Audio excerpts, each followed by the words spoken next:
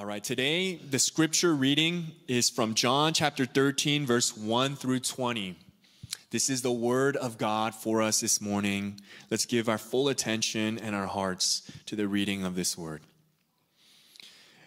Now, before the feast of the Passover, when Jesus knew that his hour had come to depart out of this world to the Father, having loved his own who were in the world, he loved them to the end. During supper, when the devil had already put it into the heart of Judas Iscariot, Simon's son, to betray him, Jesus, knowing that the Father had given all things into his hands and that he had come from God and was going back to God, rose from supper. He laid aside his outer garments and, taking a towel, tied it around his waist. Then he poured water into a basin and began to wash the disciples' feet and to wipe them with the towel that was wrapped around him. He came to Simon Peter, who said to him, "Lord, do you wash my feet?" Jesus answered him, "What I am doing you do not understand now, but afterward you will understand." Peter said to him, "You shall never wash my feet." Jesus answered him, "If I do not wash you, you have no share with me." Simon Peter said to him, "Lord, not my feet only, but also my hands and my head." Jesus said to him, "The one who has bathed does not need to wash except for his feet, but is completely clean. And you are clean, but not every one of you." For he knew who was to betray him. That was why he said, "Not all of you are clean." When he had washed their feet and put on his outer garments and resumed his place, he said to them, "Do you understand what I have done to you? You call me teacher and Lord, and you are right, for so I am. If I then, your Lord and teacher, have washed your feet, you also ought to wash one another's feet. For I have given you an example, that you also should do just as I have done to you. Truly, truly, I say to you, a servant is not greater than his master, nor is a messenger greater than the one who sent him. If you know these things, blessed are you if you do them. I am not speaking of all of you. I know whom I have chosen. But the scripture will be fulfilled. He who ate my bread has lifted his heel against me. I am telling you this now before it takes place, and when it does take place, you may believe that I am he. Truly, truly, I say to you, whoever receives the one I send receives me, and whoever receives me receives the one who sent me." This is the reading of God's word. Let's give our full attention to the preaching of God's word. Thank you, Pastor Andrew, for the reading of the scriptures. Good morning. Happy New Year. My name is Daniel. Some people call me Dinko. I'm one of the pastors here at Christ Central, namely the Artesia campus pastor. The Artesia campus, of course, soon to be the church plant of Christ Central. It's my pleasure to ring in the new year with you all with the privilege of preaching the Word of God. It was a pleasure to see some of you guys last night as well at the joint New Year's Eve service. And before we get into this specific sermon on John 13, could I just open us up in a word of prayer? Let's pray together. Heavenly Father, we are so grateful that we can gather as your people, as brothers and sisters, as we start 2023. And Lord, as we look back on the year that has just ended, we do thank you for the many blessings we have received throughout 2022. Lord, we also thank you for sustaining us through the many pains of last year. And Lord, now as we truly start this new year colored by worship of you and the preaching of your word, would your Holy Spirit bless, encourage, nourish, build up your people? Would you give us ears to hear, hearts to understand? Would you soften our hearts to receive your gospel? We pray this in Jesus' name. Amen. Well, the Bible story we just read, Jesus washing his disciples' feet, is a very well-known story from the Bible, a very powerful one at that. And we as a culture, we like stories like these. Stories in which people in high positions lower themselves for the sake of others. That's why the TV series Undercover Boss has been running for 11 seasons now. I don't actually watch it, but I had to Wikipedia that, and I was pretty surprised, actually, that it's still going on up to its 11th season. But I can understand why. As staged and cheesy as that show seems to me, at least, people like it when people in high positions lower themselves to serve others. That's why we love the ending of the Lord of the Rings trilogy. That powerful scene where King Aragorn, the most powerful man now that he has returned to the kingdom of men, he chooses to bow to the lowly hobbits. And that's a powerful moment. And likewise, the washing of the disciples' feet is a powerful moment indeed. And it is important to note the setting of this moment. The washing of the disciples' feet, John 13, takes place in what is called the Upper Room Discourse. The Upper Room Discourse is Jesus' farewell address to his disciples the day before his crucifixion.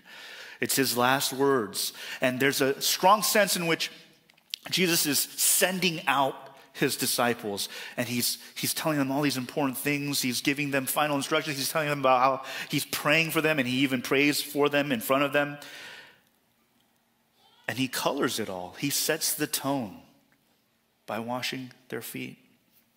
And I'm sure Jesus wouldn't be opposed to setting the tone of 2023 for you and for me with this powerful account of his humble servanthood. And as we think about the new year, one thing I hope we're all looking very much forward to, I'm personally very much looking forward to, is of course the launch of our church plant, which is really just 2 months away at this point. I do want to share with you the name of the church plant. Many of you know the name already, but I don't think we've actually publicly announced this name yet. And the name of the church plant will be Kindred Presbyterian Church. Kindred, of course, simply meaning family. And but we appreciate your prayers for us as we launch in just 2 months.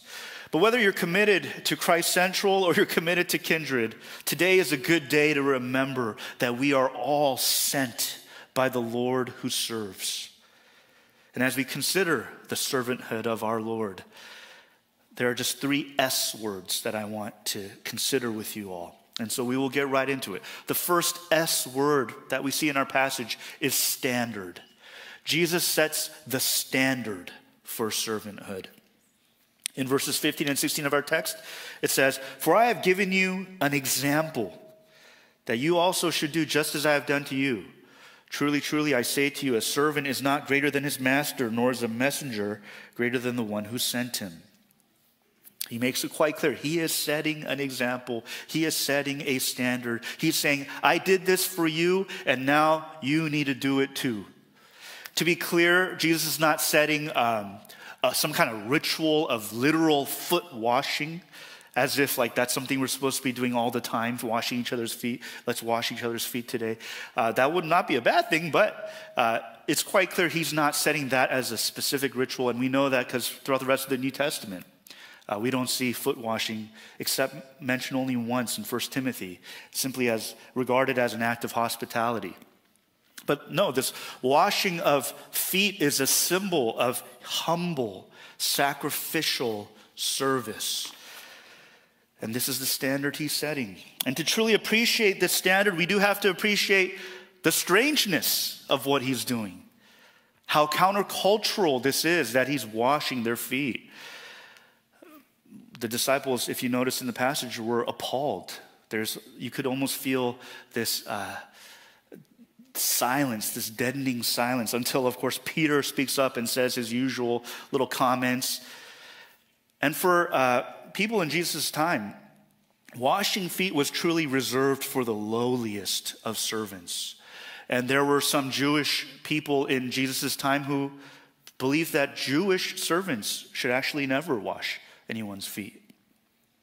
And so when Jesus did what he did, it would have immediately felt so wrong to them culturally. It would have felt like it's too much. If you're familiar with Korean culture at all, you know a big part of Korean culture is bowing. We bow to our elders. When we were young and we would go to our friend's house, we see our friend's mom or dad, we would bow, right? And I remember there was this one time when I was a teenager, hanging around a bunch of wannabe gangster guys. And there were these older guys who made us bow to them. And the problem was they were like 1 or 2 years older than us at best. And of course, because of peer pressure, I still did it. You know, they say, oh, you have to bow to this guy, you have to bow to that guy. And I still remember, even as I bowed, just every fiber of my being was screaming, like, this is wrong. Like, we're not supposed to be bowing to guys like just a year or two older than us. This is culturally, socially, it's not right. And I imagine, too, it's somewhat similar that the disciples also felt that feeling. This is just not right. For in my story, it was me feeling humiliated. For them, they were saying, our Lord, our rabbi, our teacher is humiliating himself. It's just wrong. And that makes us all feel embarrassed and weird. And what made it even harder to swallow for the disciples, of course, is that Jesus did this humiliating, humble, sacrificial act. And then he says, and if you want to follow me, if you want to be one of my disciples, if you call yourself a disciple, you need to do this too. You need to lower yourself this much too for one another. And it's safe to say the disciples did not expect that following Jesus meant they'd have to lower themselves, at least not like this. If anything, they thought following Jesus would raise their status. Yeah, as Jesus inaugurated his kingdom and brought in the kingdom of God, they thought, man, we would be in like high positions, not washing feet. In Luke's account of the upper room discourse, basically the parallel account of this story, during that time, the disciples are literally arguing about who is the greatest among them. It almost sounds silly, right, to argue like, who's greater, you or me? I'm the greatest. No, I'm the greatest. But that's what the Bible tells us they were doing. And in Luke 22, verses 26 and 27, Jesus literally has to correct them. And he says, let the greatest among you become as the youngest, and let the leader as one who serves. For who is the greater, one who reclines at table or one who serves? Is it not the one who reclines at table? But I am among you as the one who serves. And you know, we like to make fun of the disciples. They're pretty easy targets when you read the Bible. But if we're honest with ourselves, we're not too different from them. If anything, we're probably not different from them at all. And we have to admit that Jesus washing disciples' feet is just as countercultural now as it was then. It's rare, right? It's rare to see people willingly lower themselves for the sake of others in this world, especially people in high positions. But Jesus is saying, not you. Not so with you. I am sending you out as my representatives, and you are going to go, and as you go to this world and bring the gospel to this world, to people who don't know me, a big part of your MO is going to be humble, sacrificial service that looks a lot like foot washing in your families, in your workplace, in the culture, the larger community. And of course, in the church. It's not a question of should I serve, but how should I serve? For the husbands in this room, do you think of your role as husband as one of service, as one of servanthood? Do you take the posture of a servant? Do you ask yourself, as a husband, how am I going to, or as a father, how am I going to serve my family today? Of course, it applies to wives as well. It applies to all of us in our workplaces. Do you see your job, even your secular job, as a way in which you serve your neighbor and you serve society at large? For students in our congregation, you are literally learning right now, being trained how to serve. And you're determining as students where the Lord is calling you to serve, perhaps for the rest of your life. And for us in the church, of course, we are called to humble service to one another, sacrificial service to one another. God actually gifts you with many different gifts so that you could give them away. In 1 Peter chapter 4, verse 10, it says, each has received a gift. Use it to serve one another as good stewards of God's varied grace.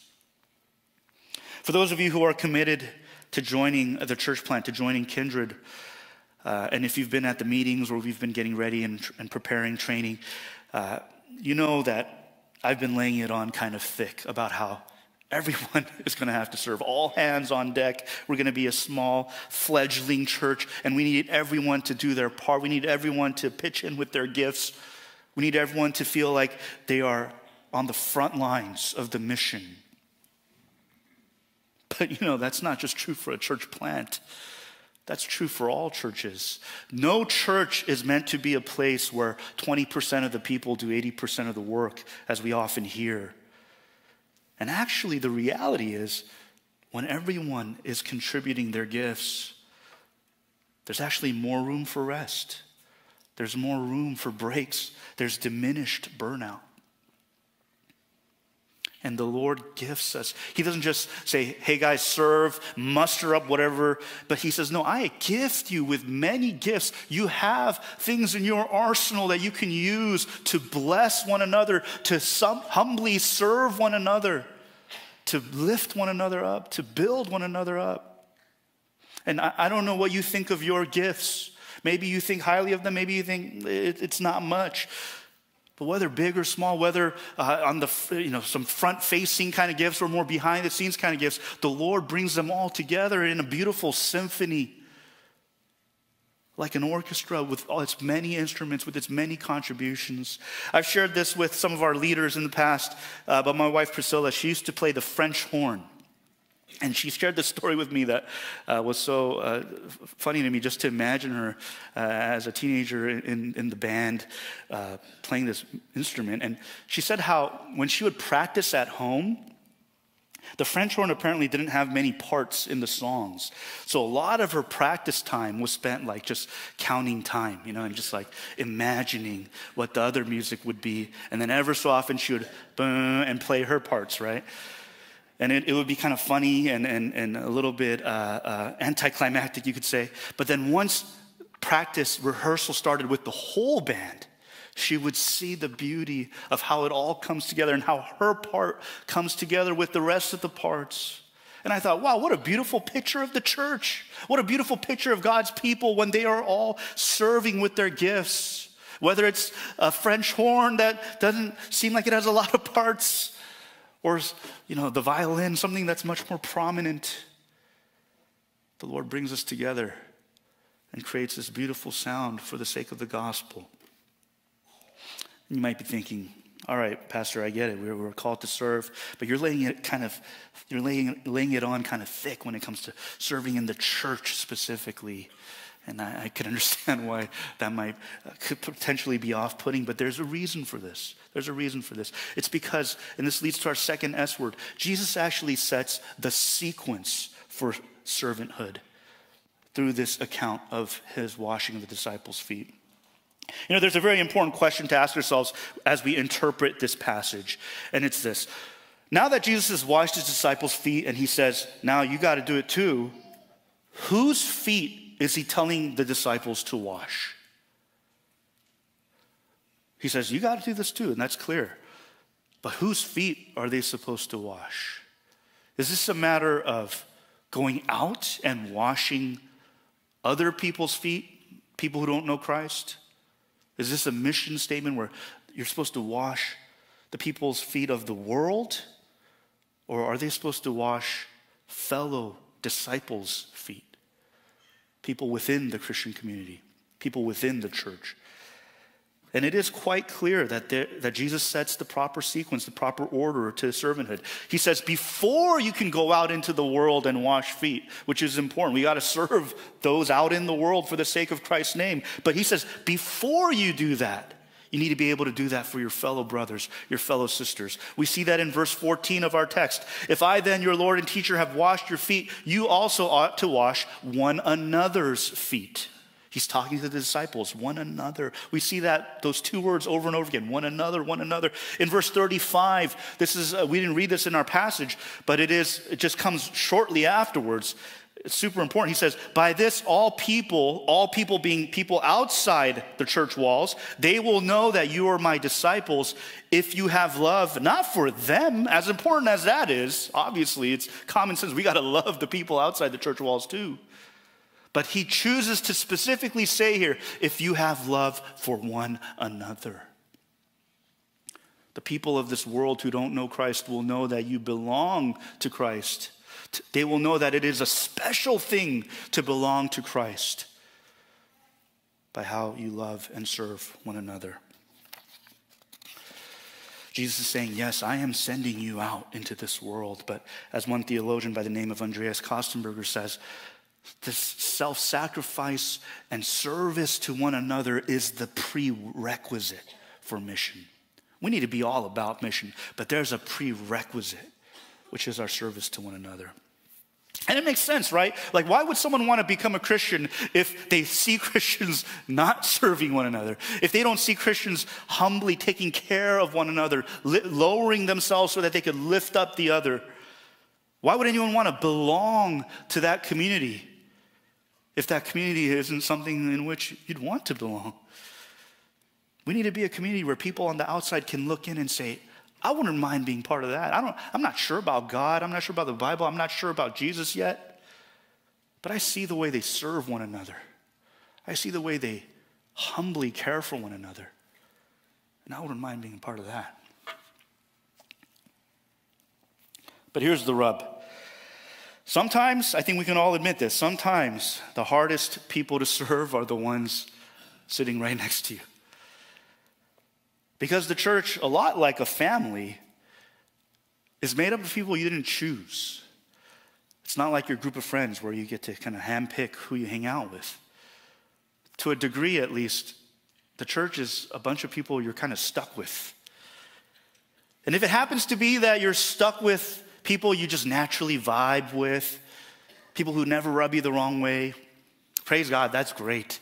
But most likely, chances are that's not going to be the case for you. Most likely, we're going to encounter people who do rub us the wrong way, who are perhaps hard to serve. After all, even Jesus' own disciples were people who were arguing about who's the greatest. They were people who were appalled at the thought of having to wash one another's feet and Jesus washing their feet, because that's just something they would have never thought to do. They would have never thought, oh yeah, Peter never thought, I would like to wash Judas' feet. He never thought that. And so they think this is crazy. And we can't miss how many times Judas is even referenced in this passage. Did you notice this? Before Jesus washes their feet, Judas is referenced. While he's washing their feet, Judas is referenced. And then afterwards, when he's explaining why he washed their feet, he references Judas again. You can't miss it. And then, of course, there's Peter with all his little comments, his posturing, his foolishness that often reflects our own foolishness. To serve the people nearest to you is sometimes the greatest challenge, actually. I recall a TV show where a mother chastises her adolescent daughter who cares so much about social issues but is really unkind to her family. And in a very poignant moment, the mother says, "It's funny how you're able to have so much compassion for all these groups of oppressed peoples you don't even know, and yet not for your family." And it reflects all of our reality. I don't know if it's still a thing, but I recall there was a time when random acts of kindness was like all the rage. I remember I visited a college campus a few years ago, and I even noticed that there was a random acts of kindness club where they would go around and just do random acts of kindness all across campus. And of course, do not get me wrong, all acts of kindness are precious and good. But we all have to admit it's easier to do a random act of kindness for someone you don't even know than to do a direct act of kindness to the Peter or to the Judas sitting right next to you. But that is the sequence of things. if we are to serve the broken and imperfect people outside the church walls, we must first be able to serve the broken and imperfect people right next to us. You know what's so remarkable about Jesus serving and washing the feet of even Judas and Peter is that as he is doing this humiliating, humbling, sacrificial act, as he lowers himself to wash Judas's feet, he still calls him out for what he's going to do. As he humbly washes the feet of Peter, he still openly corrects all his foolish comments.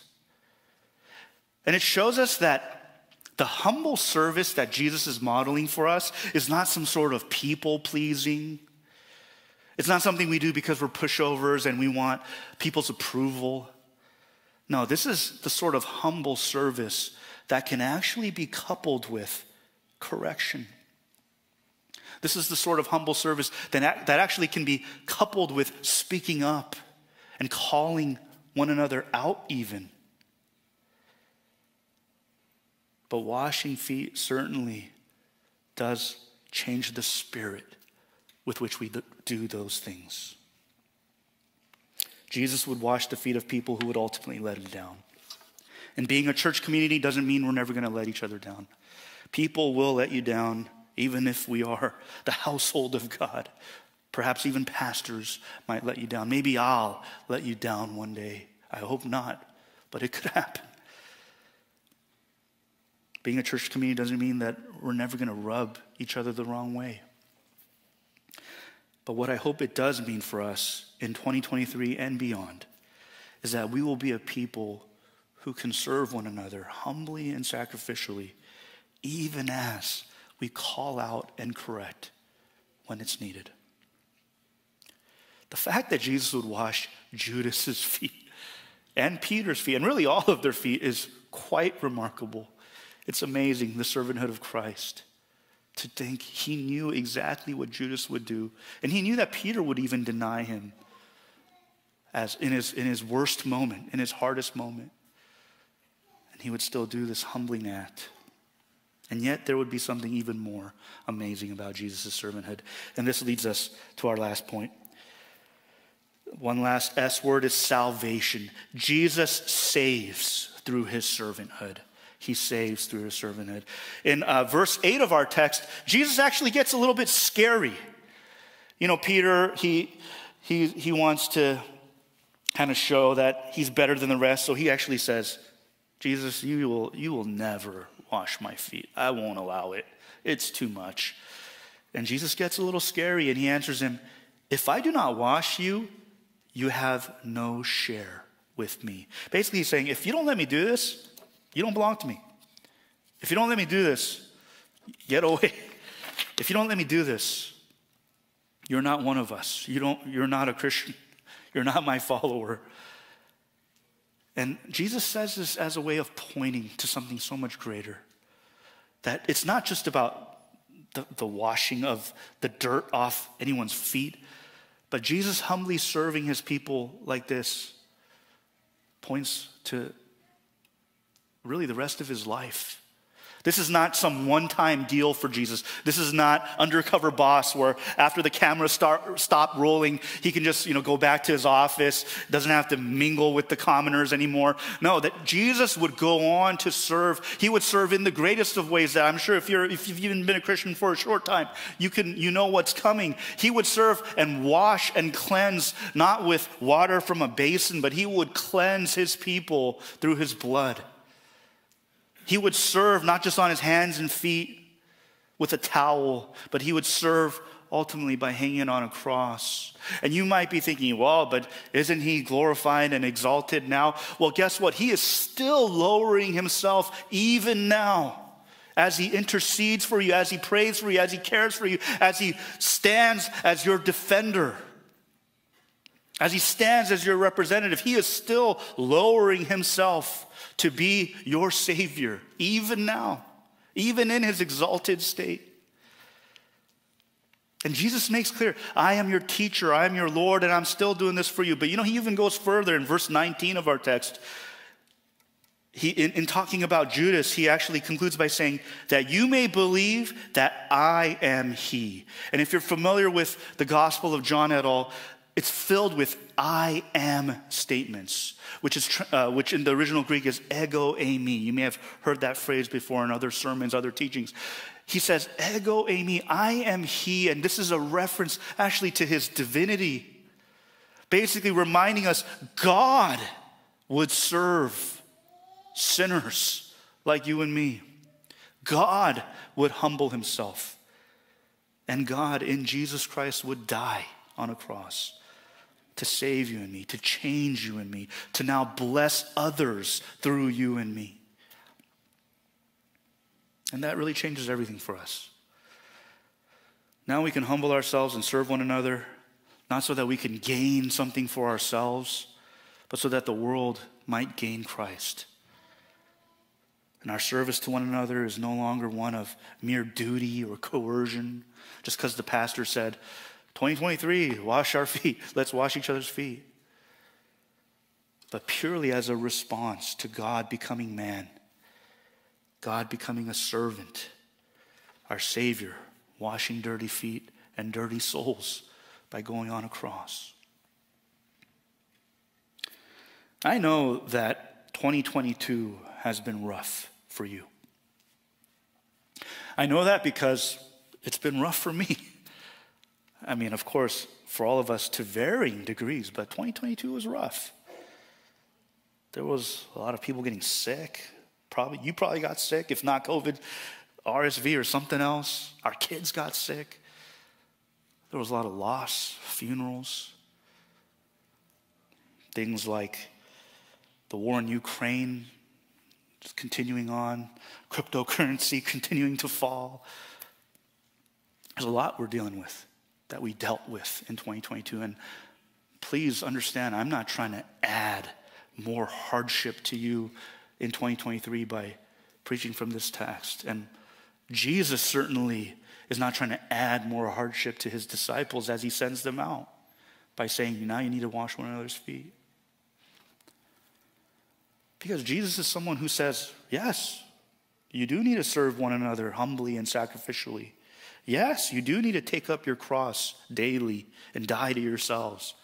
And yet that same person says, I will give you rest for your souls. My yoke is easy, my burden is light. How does the same person say those such seemingly disparate comments?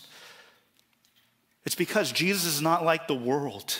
The world says, serve, serve, and serve so that you could climb up, so that you could make a name for yourself. Serve so that you could achieve. Serve so that you could find approval. Serve so that you can matter. Serve so that people would applaud you. And when you serve with that mentality and you're climbing, it is exhausting. It can only lead to exhaustion. It can only lead to burnout. But Jesus is different. He says, serve not to climb, but because I've come down. Serve because I've already served you. I've already cleansed you. I've already made you my own. You don't need to do this in order to belong, but you do this because you belong to God and to one another. And we can actually serve freely.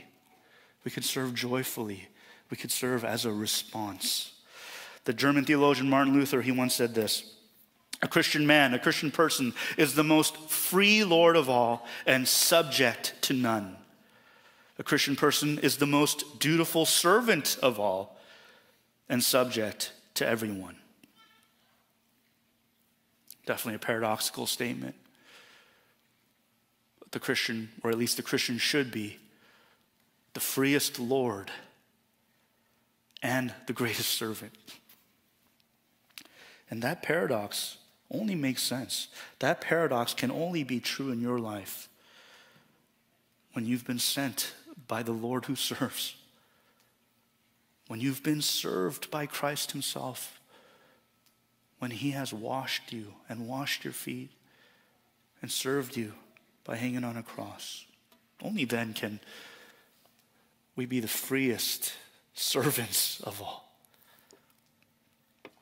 for Christ Central, for Kindred coming up in March.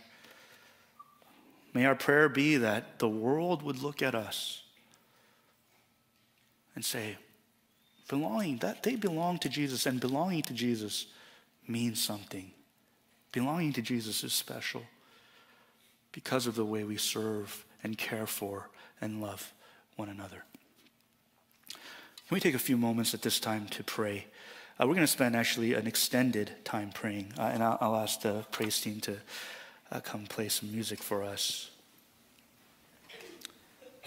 As we spend some time praying, can I ask you to pray for really yourself, to ask the Lord, how should 2023 look when it comes to servanthood in my life?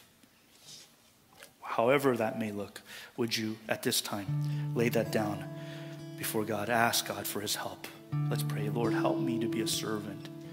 Help me to know how I should be a servant in 2023.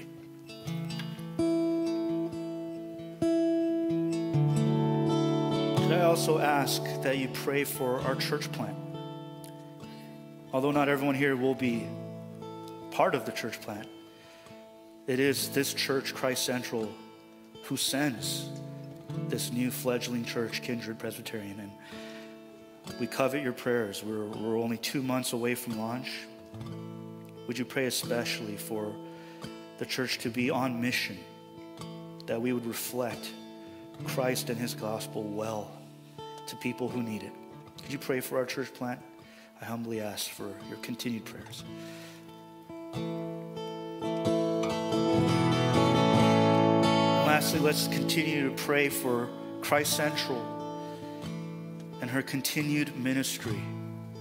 Let's pray specifically that this church would be a place where those in the world, those who are outside the church walls, might look in and see disciples of Christ, to see the specialness of that, especially as fellow disciples serve one another, care for one another, humbly give and love one another.